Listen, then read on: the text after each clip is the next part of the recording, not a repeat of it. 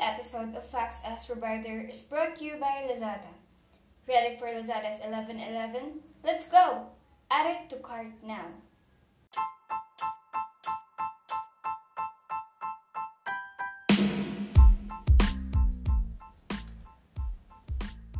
Good day, everyone! Welcome and thank you for joining me today.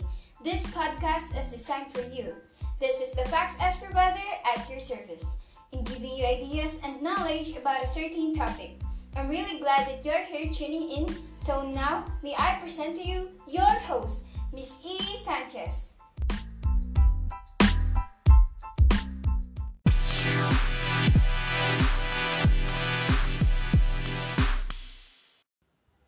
So, welcome guys! Today we were going to talk about the publishing industry in the Philippines. Do you ever wonder how publishing works, especially in our country, wherein most of the children, teens, and adults are not really into books? Well, on the forum of professional members of publishing industry in different universities of the Philippines, talk about how publishing works in this generation. But before continuing discussing our topic, we must first define what is publishing.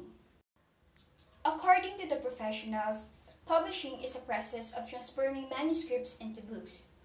It also includes fact-checking.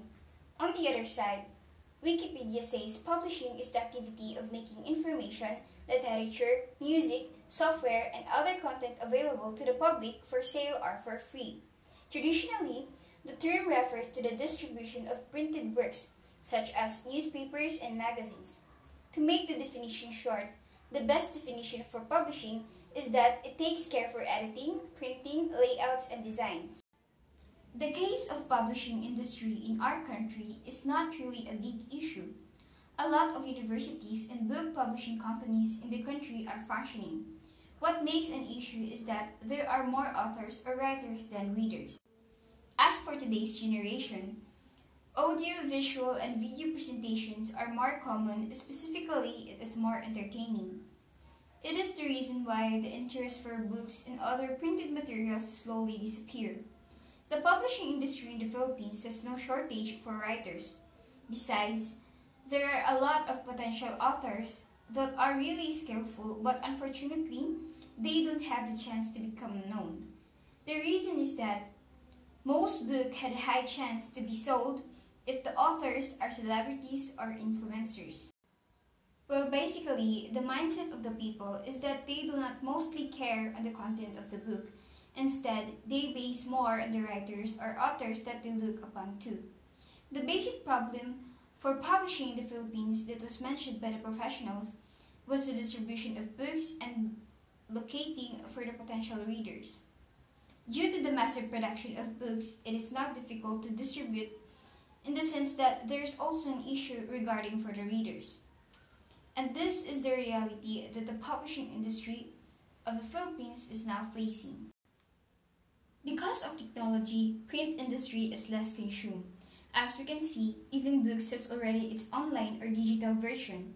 But in the study of some researchers, a person are more likely to understand and comprehend the content of a book if it is coming from printed material. On the other hand, reading online lessens the comprehension of the content. In conclusion to that, we should not lose print literacy, because without it, we can produce audio, visual, and video presentations. Yes, being civilized is a good sign for developing, but replacing traditional practices most of the time is not the answer for development.